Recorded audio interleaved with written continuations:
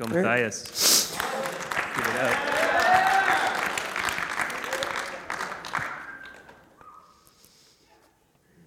When I got on my knees, I found the true meaning of where I stand. But before I got on my knees, it was all me, me, me, not you, you, you.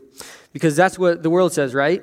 And on Friday Night Lights and Saturday Night Live, getting wasted till I lose my sight, going to church wearing I'm the Christian mask because people wouldn't like me if I was unmasked. Society hates people who are different, so be a good boy and climb the corporate ladder and clean the money like it's all that matters. Well, I'm just sitting here asking, when will all this stop? Because I know that I'm not simply created to get wasted under neon lights and wake up the next day with plans to do it again. This world makes me want to throw up, so I threw up my hand. I threw up. I threw up my hands, and I got on my knees and said, Jesus, I'm tired of this. Change me. Because one day, when my kid takes my hand, I don't want my kid to look at me and look at where his dad said. Instead, I want my kid to look at where my dad stands. Because life's not easy when you leave the boys to become a man. But in 2017, that's getting harder to believe. I'm not defined by what I have done, but rather by what Jesus has done because Jesus Christ is King. So when I get on my knees, I know who wins. I don't care who is president. I have a God who is always present. Money doesn't matter because my God holds more wealth with one ruby on his robe. So thank God I got on my knees, because if I didn't, I would just be a pathetic loser chasing the next biggest thing without realizing that the next biggest thing is Jesus. And for the first time, I felt it when I got on my knees. That is a little slam poetry that I did writing. When you don't have spring break at Gretna High School, you find a lot of things you can do. Okay, so as Brad said, I'm Matthias Matley. I'm a senior at Gretna High School.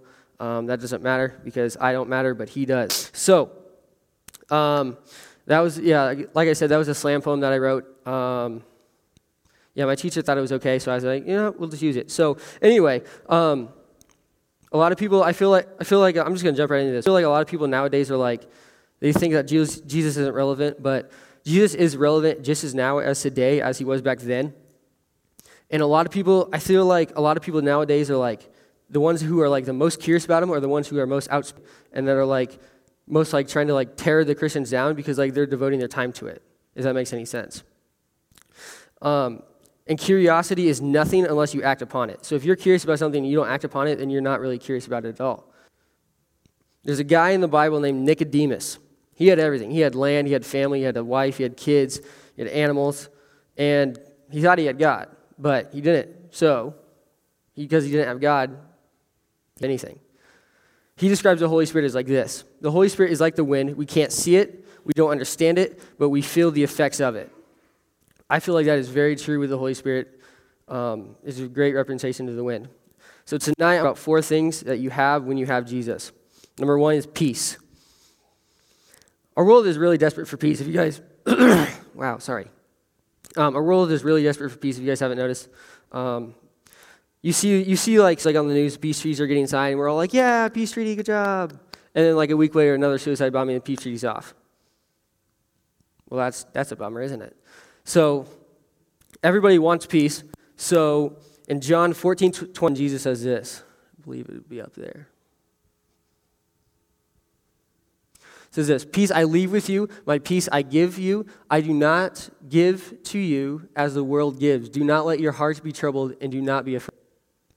As you can see, Jesus says, peace I give to you, not the world gives to you, because it says, I do not give to you as the world gives. It says, Jesus says, I give to you. A lot of people struggle with oh, my family's fighting and stuff like that. It's well, what are you trying to do with it? Are you going to God with it, or are you trying to do it your own way? So there's a short story. I got a short story about this. There's this congressman and a civilian. They're under the Capitol building. Civilian's all excited because he's with the congressman and stuff. And so they're walking under the Capitol building, and this congressman, he goes into the room for the meeting and stuff. And civilian is just waits outside, and the security guard comes along. He's like, sir, where's your ID at? I need your identification. Where's your ID? You're not authorized to be here. And the civilian's like, oh, no, I'm with the congressman. He's like, no, where's your ID? I need your identification. You're not authorized. He's like, I'm just with the congressman. He's inside. And the security officer was like, security officer said, no, you got to come with me. You're not authorized to be here. And he's like, civilian's like, didn't want to get in trouble. So he's like, okay, whatever. So he starts walking up there. As they start walking away, the congressman inside the meeting, he bursts through the door and he bursts through him and he's like, he's with me. He yells at, he's like, he's with me. And don't you guys think that God does the same thing with us? When the enemy tries to move in our life, don't you think God says he's with me, she's with me, you're going through struggles with your relationship, he's with me. The enemy's trying to make you do something else, she's with me, he's with me. It's the same thing how God moves in our lives and he stops evil from us sometimes. When he delivers peace, it's honestly a beautiful thing. John 13, it says that. Should be up there.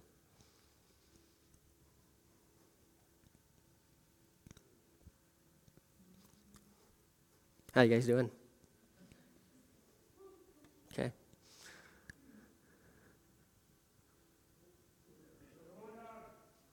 Corn dog? What did he say? Okay, there he is. All right. Anyway, sorry about that. So, John 13:16 says, I have told you these things so that in me you may have peace. In this world you have trouble, but take heart, I have overcome the world. See again, there Jesus says, take heart.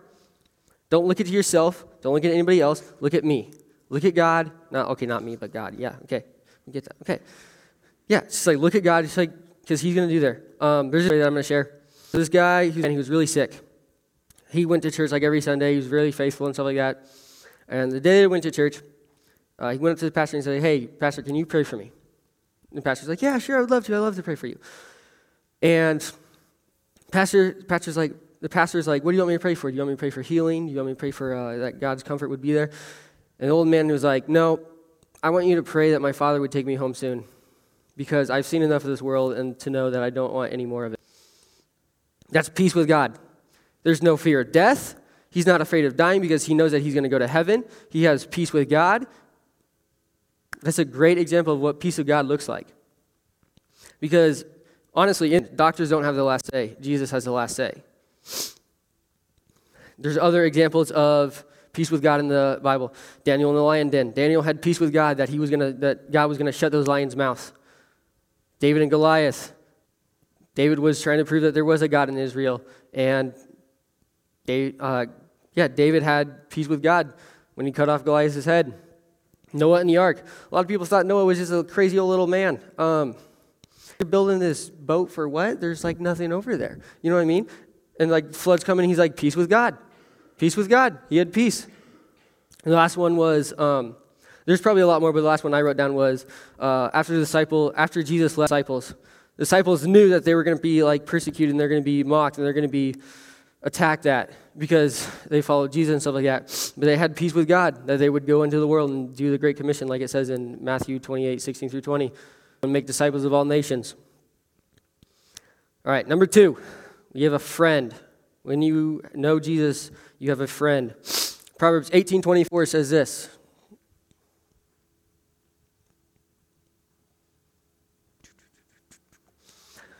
One who has unreliable friends soon comes to ruin, but there is a friend who sticks closer than a brother.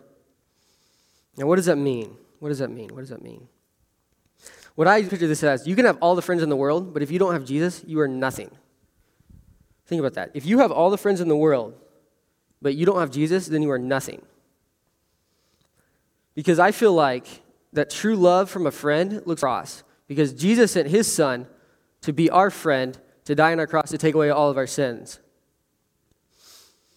There was a while back where I lost my faith. I lost my faith and I kind of just followed the world and stuff like that.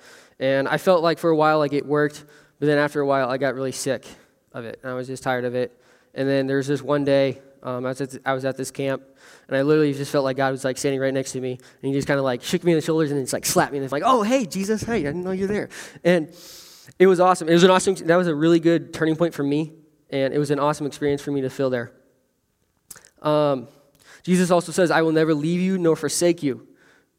See, other friends, they might leave you. They might forsake you. But one who sticks closer than a brother, they're probably not going to leave you because they care a lot about you. John 15:14 says this. You are friends if you do what I will, hold on, let me start that again. All right, you are my friends if you do what I command. See, we live in a society that says we are all children of God. That is a lie. As Jesus says in John 8:44, you are of your father the devil. So what that is meaning is this. So it's like, okay, so you're children of God, you're a child of God, so that means, you believe in Jesus, you believe in the Bible and stuff like that, and you keep going and you're going to get to heaven, okay? But if you're not a child of God, then you're a child of Satan, you're going to hell. Like it's pretty straightforward, but you will spend an eternity in hell. I know I'm deep, but honestly, I feel like that's honestly like what Jesus is. It's like Jesus is like heaven or it's hell. There's no middle ground where you go in between. Because we've all sinned and fallen short of the glory of God, sorry. And so our punishment for sin would be hell. But through Jesus, we can come and we can go to heaven with him. Number 3, forgiveness. Colossians 1:13-14 says this. And also Daniel 9:9. Colossians 1:13-14 says this. For he has rescued us from the reign of the darkness and brought us into the kingdom of the Son he loves, in whom we have redemption, the forgiveness of our sins. And then Daniel 9:9 says this. The Lord our God is merciful and forgiving, even though we have rebelled against him. Guys, think about that. What does that mean to you guys? In Micah, it also says that our sins are buried at the bottom of the sea. Now, I find this really interesting because we devoted, as a country, we've devoted a lot of time to going up, right, to space, but we haven't spent a lot of time going down. Okay, so if Micah says that we buried our sins in the bottom of the sea, I wonder. I mean, I don't know if this is real or not, but it's I kind of find it funny that we always keep trying to go up instead of down. Because we can't handle what goes down. Because when we get down into that water, it's going to pressurize and we're just going to fold like paper. But we can withstand it when going up. So I feel like, you guys get where I'm going with that? You get where I'm, okay, good. Sometimes I just talk with myself in the internal. Yeah, see there. I like that. Good job. Okay. All right. Anyway,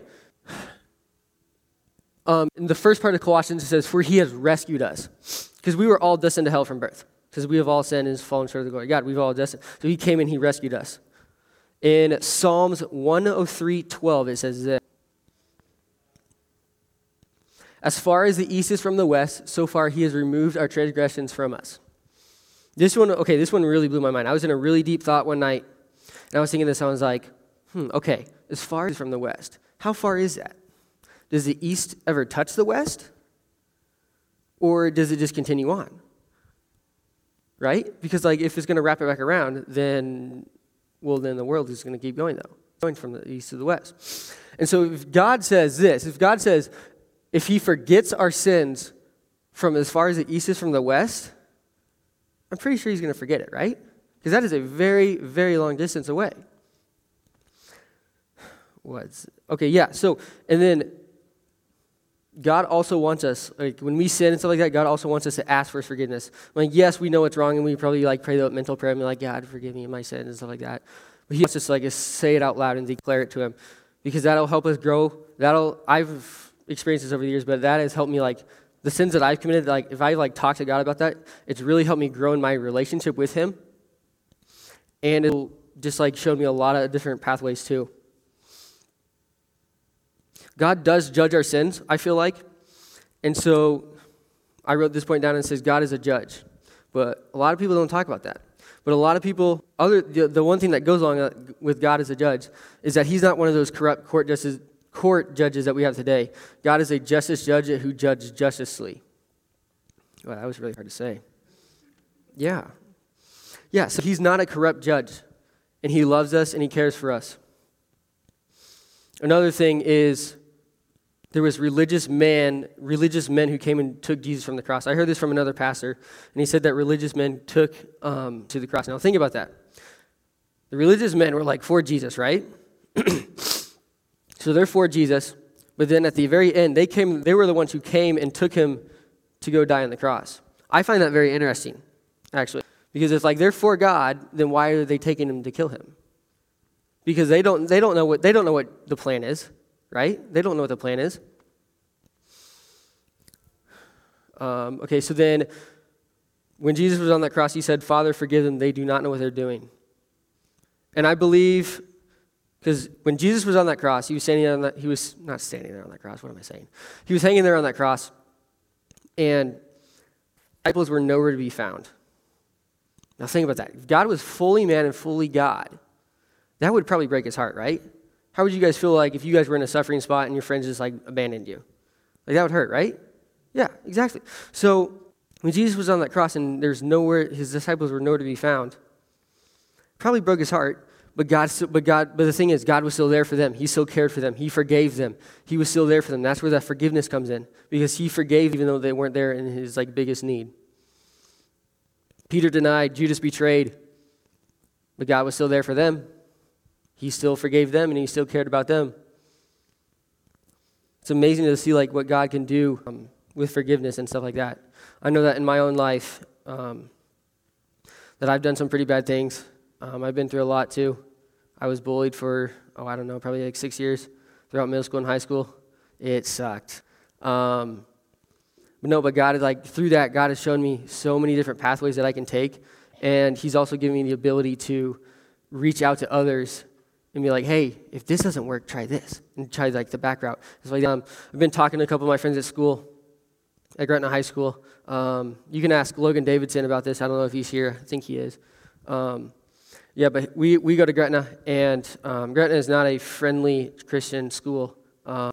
It's kind of like a Catholic community, but everybody's very harsh on religion. And so Logan and I, we wear like Christian shirts all the time. People come up to us all the time, they make fun of us, stuff like that, and we just kind of laugh because like we know what's going to happen. Yes, I mean, don't get me wrong, like we're not like trying to like judge them or anything, but like we're still praying for them, we're still trying to reach out to them and connect with them and stuff like that. But like I don't think there hasn't been a day where I've been attacked because of my faith. And that's awesome though. I love that because it's like some of them I look in their eyes and I see this like you want to believe, but you're afraid of losing something.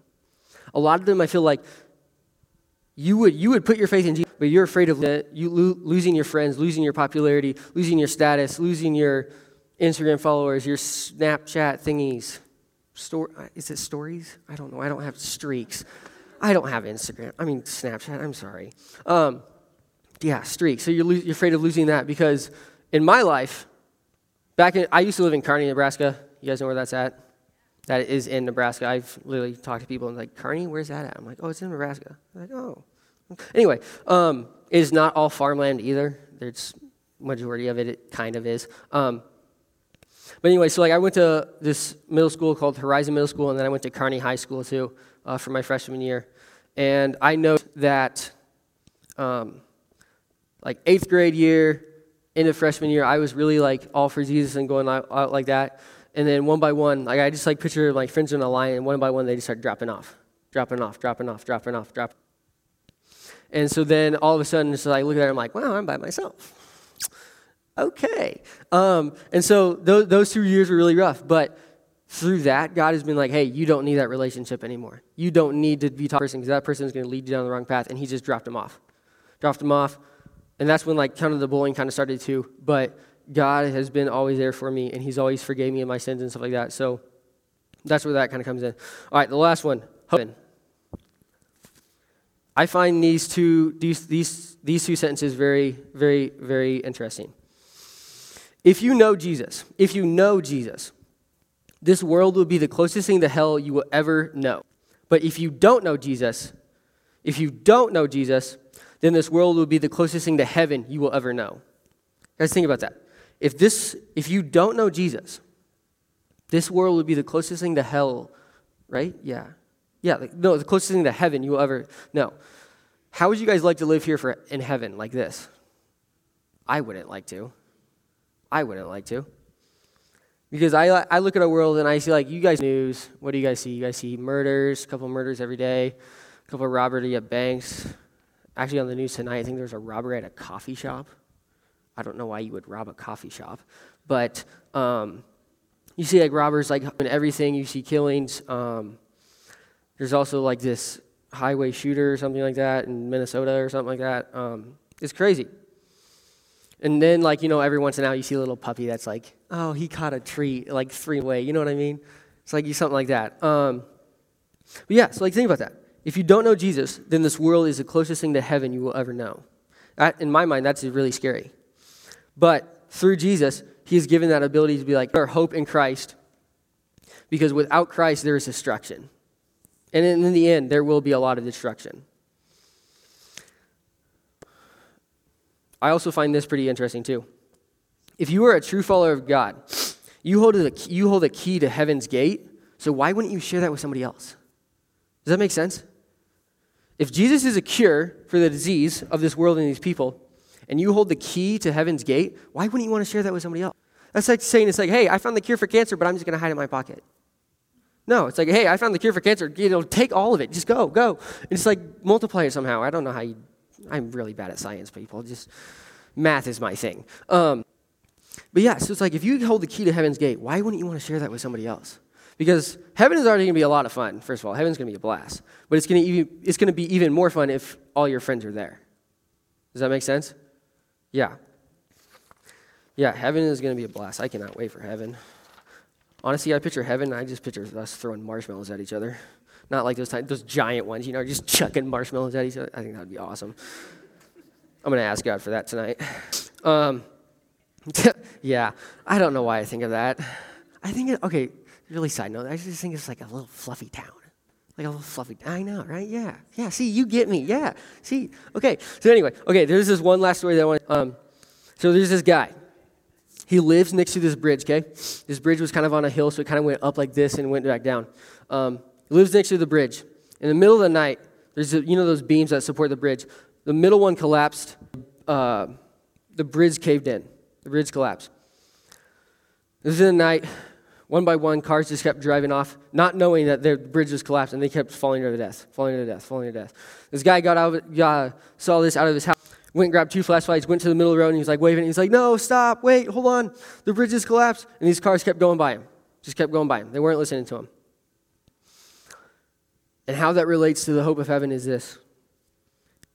I am like no one different than that man today. Like if you don't believe in Jesus, like talk to your leader or do something like that. But he was there to just like being like, hey, stop. Look at your life. Stop. Do this before anything else happens. You know what I mean? He's like trying to save their life. Because honestly, if you don't know Jesus or your friends don't know Jesus, they are one breath away from eternity in hell. One breath. Think about that. One breath. It's like, done. That's all it took. One.